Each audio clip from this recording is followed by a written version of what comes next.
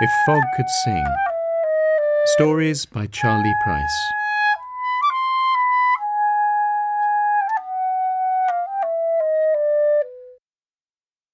Make Me an Instrument by Charlie Price. Read by Robert Price. Colette Weil and Dee Dim went on their first date in the April of the year. Colette and Dee were a pair of shy, unrealised creatures. They had met at church, the church a few streets away where family tradition had them altar serve. White as turtle doves, in their surplices while they performed their ceremonial Sunday duties, they were not so much armoured as hidden, not so much protected as concealed. A soul could hide, cower, not be naked there. But Dee Dim found himself unusually taken by Colette's usual march on the Easter Sunday in April. He was behind her, carrying a candle to the altar, and she was ahead, leading the procession at the start of the Mass with an immodestly large crucifix staff. How she walked, with the skewered Christ raised above her head. How she bounced her walk with him, with something like dance. How she seemed to delight. How she did delight in brandishing, bandying that skewered body about. After the Mass, she stole from the collection plate. Dee felt he could ask her out.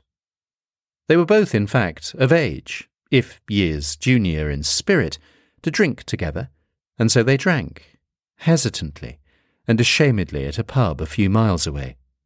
They had nothing to fear in each other. Some force, an inarticulateness which reminded Colette of history papers, stifled her. Dee was stymied too in his attempts to reach her at first. At one point, he felt himself flash a withered, forlorn look across the bar at a couple, a man and a woman a little older than he and Colette, clicking like metronomes, chatting and giggling and squealing and swelling like a thing for which there is no simile. He was so jealous of that transcendent rapport he did not feel on his date, so he told himself to seek it more furiously, and then he immediately corrected that with the realization that if he made himself come over too eager, then all he would do would bury himself and any chance at a relationship with Colette. He quietly hoped, and left his desperation in the urinal where he had his midway piss, and returned to the table and found that things improved. The mood at their table improved. He was happy to pay for everything that evening. Still April, they met up for a second time. Dinner this time. She was warming to him. The repellently mild exterior melted away gradually, and he dawned on her gradually. A morning of him gleamed, and she recognized the gleam. Things were going quite well. They drank wine, both white, very grassy and cool, and ate linguine and garlic and shrimp. Then Dee went to the bathroom. When he came back, he found that his glass of the white was empty, and one of his shrimp was missing.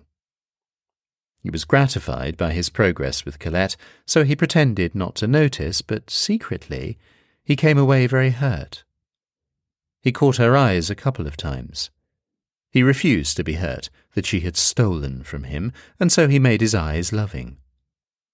Hers were so deep, so articulate, so fetching. Yet, was there a glint, a spark of malignity? Was she testing him? Dee was happy to pay for everything, but he would have been gratified, in a way relieved, if Colette had at least offered to contribute, made the gesture of contribution, of willingness to contribute by an excavation of her purse from the handbag and a cordial laying of it upon the table. Christ! He wouldn't have expected her to follow through. But when he thought about it, as he tried in vain to masturbate over her in his bed, he didn't find it such an intolerable transaction. She robbed him blind, he got the pleasure of her company. And later, her body, for about 13 seconds. He talked a lot. He felt a need to fill silence with the sound of his own voice. She stopped him talking, stopped his mouth with a kiss. She even said, "Stop talking," and gave him permission to do, rather than talk about doing. Having stolen his virginity, she grew fonder of him, and his fondness matured to an infatuation, a gentle infatuation at first. It soon became a more intense fervour that took him. Colette's casual and undiagnosed kleptomania intensified in turn. Having stolen wine and fish at dinner, and then that which Dee desired above all else to lose, the betrayals grew less trivial. She didn't smoke, but she stole cigarettes from Dee just for the curious pleasure she took in his deprivation. But rather like that pierced and rigid Christ that belonged and indeed was trapped in her lively hands, Dee found himself without the possibility of escape from her skewer. If he wanted to be with her, that is. Colette stole Dee's clothes, one after the other, each time she was around at his house. When she ate dinner with the family, she lessened Dee's portion by surreptitiously thieving some for herself. He lost weight, and then grew emaciated. And she never left the house without a garment, an item of clothing that belonged to Dee, so his wardrobe shrank, and he only had 3 shirts after about 6 weeks. He had to wear the same shirts often, without having time to wash them, and he smelt because of this. He took courses in chemistry and French at the local college, and Colette stole his textbooks and exercise books, pages full of equations and laboratory notes detailing the mixing of compounds to violent results, tables of verb conjugations and vocabulary, translations and composition. She took every record from him of his work, and it was as though he had never tried. He became brainless, his intellect ebbed, and he quit the college. Everything he had to give, he gave to her, or lost willingly. He submitted to her strange appetites without complaint. He refused to be miserable. Though he'd lost so much, he'd gained her. Colette Weil. She was worth everything. She was a score. She was a catch. She was a find. She was treasure. He treasured her. He got to touch her, to violate her, just as she had violated him and would violate him right back. By September, he lived in a cage in Colette's room. She didn't spend any money on it, she just stole it from a pet shop. It was an enclosure for rabbits. Effectively, she had stolen Dee's family and friends. He wasn't free to see anyone, to do anything. He wasn't free, period. So she'd stolen his liberty as well. And Dee didn't speak anymore. It was the last that could be taken from him, but he was content to part with his speech at Colette's command, just like the way she'd stopped his voice from doing its banal work that first night they'd had sex, and led him on to greater pleasure. Dee started to enjoy his captivity. It started to arouse him, this animal existence, this existence of food, water, excrement, sleep, and mating. The mating was the sweetest of all these. The fucking. It was the only thing he had to look forward to. She opened the cage and received his savagery on her bed, his revenge for all that she had thieved. He'd take, as big a sum as she had taken, using his instrument. She'd made him an instrument of procreation, and so he procreated with her, brutally, feeling vicious, rewarded, and equitable. He roared with satisfaction and then whimpered. She pushed him back into his cage, and he slept on the hay after a few snuffles, his silent red length curled up in a fetus curl. The baby's coming, like the rest of the situation, was, to all Catholic standards and practice, deeply disagreeable. But a bastard birth seemed less of an infraction than a bastard abortion. Many months rolled by, and Colette swelled with what Dee had given her. His bovine eyes looked lovingly through the bars of his cage at Colette's growing snowball belly. His child. When he didn't get sex, he'd bark in anger, and she'd deprive him of one of his meals, or refuse to empty his leavings. The baby arrived early. Colette's waters broke in a burning gush of amniotic blue onto her legs, and she swayed and rocked and beat her temples with the pain of labour. She dialed the number of the midwife, and a very old and fat nun clambered up the stairs, almost expiring with exhaustion from the journey. She went over and readied Colette for delivery, feeling the baby's progress with her plump, expert hands, which she clasped upon the baby's shape. She turned Colette onto her side and had her raise her left leg up. Agony tore huge screams from her throat. The baby's head was effortfully edging its silver sphere into the world, and Dee started jumping up and down and whooping and nickering like a horse. The nun looked at the cage with Dee in it and decided that she no longer felt comfortable having a man in the birthing room. She dialed the number of a building company and asked them to come to the address in order to remove the cage with Dee in it by crane.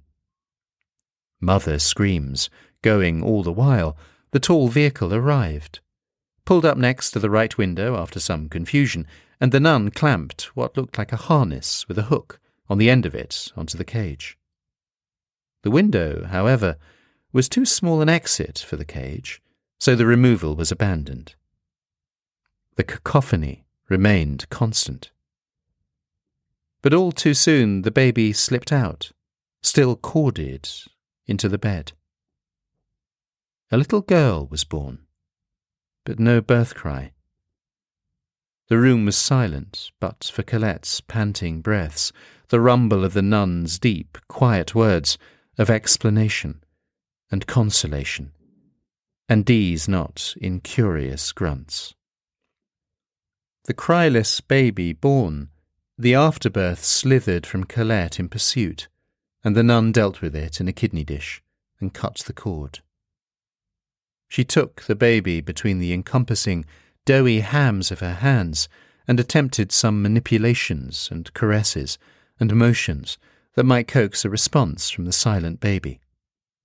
5 firm and hearty smacks of the tiny buttocks, and she gave up. It was a stillbirth. The baby was limp, glistening, somehow vital, and yet her flesh was plastic. The nun suggested that Colette meet the baby and say goodbye. The infant mouth was open, a purple bruise of slumber in her little face. Colette sobbed into the cooling grey human littleness in her arms. "Why me?" she said. "Why me?" she cried out. Her child had been taken from her, and she couldn't bear it. She was a terrible thief, but now she knew better than anyone what it was to be robbed. "Open the door," she said to the nun, hoarse with weeping. The nun was carrying away the baby in her blue arms. "What did you say, child?" the nun replied, a little hard of hearing. "Open his door," Colette Weil re-uttered, no louder. The nun pointed to Dee's cage. He was soundless, although his eyes were animated. "His?" the nun asked. "Yes." The cage door wasn't locked, although it couldn't be opened from the inside. The nun opened the cage door, and Dee crawled out on all fours. The nun offered him the baby, a chance to hold his daughter, see her, remember her face, and say goodbye. But he couldn't bear to see that, and he turned away sadly. The nun enfolded in cloth and enclosed the baby in her medical bag. Dee, leapt softly onto the bed and joined Colette where she lay. He stroked her wet cheeks and the disarray of her hair very lovingly and tenderly with his nose. He kissed her. He held her in his arms. He swaddled her supine shape with his arms and legs. He was loving.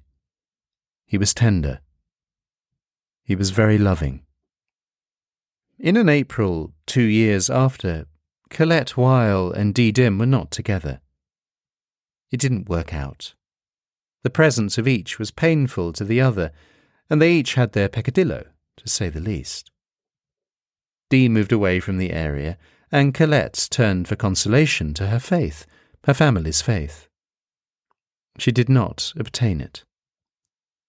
Until one day, she went into church on a wretched rainy morning. It was not even 9 o'clock. She passed the Pieta, blue, sorrowful Mary, and the dead body of her grown child in her arms. By the image, which she had seen many times before, but could only now bear to look at so knowingly, there was a printed prayer. It said, "Lord, make me an instrument of your peace. Where there is hatred, let me sow love. Where there is injury, pardon." It didn't hold her attention, but then, "O divine Master, grant that I may not so much seek to be consoled as to console, to be loved as to love. For it is in giving that we receive. It is in pardoning that we are pardoned, and it is in dying that we are born to eternal life." She thought about Dee Dim all Mass, as she pranced and self-importantly gallivanted with that large, tawdry crossed Christ in her hands. She thought of what she'd done to him, how good he'd been to her. She thought of their little baby that did not live. When the priest opened the tabernacle for communion, she thought she heard a crying sound. When the priest put the host in her hand, the crying sound got louder. She was sure there was a baby crying, that she was holding a baby in her hand.